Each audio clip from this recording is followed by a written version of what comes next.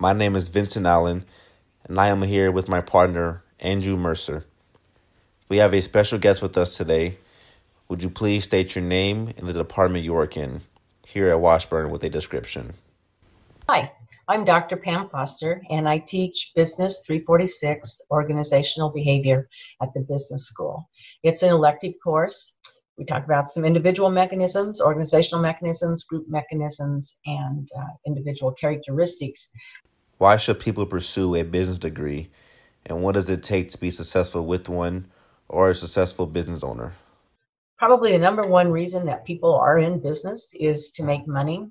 And so you want to make sure that you have top performers in your organization. And if you have top performers, you want to keep those top performers. You don't want to have a lot of turnover and have to be recruiting and rehiring. And so what we look at are the ways that we can get top performance and then keep those people with us. What would you say would be the highlight topics discussed in this class, Business 346?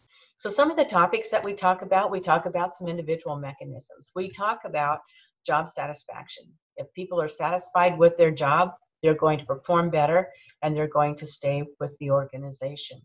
We talk about trust, justice, and ethics. If you don't trust your employer, you're probably not going to stay with them. We talk about learning and decision making.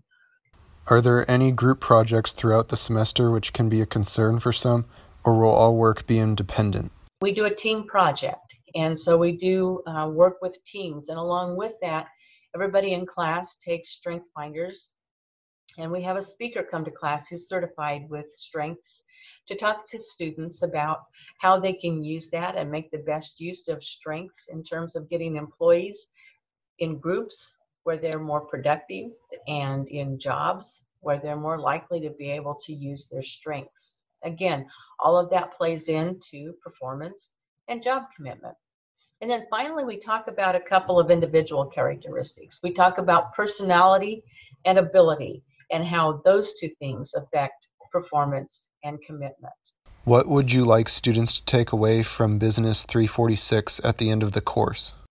It's a lot of material packed into a semester, and hopefully students walk away with some very good skills in terms of improving employee performance and keeping top performers committed to the organization.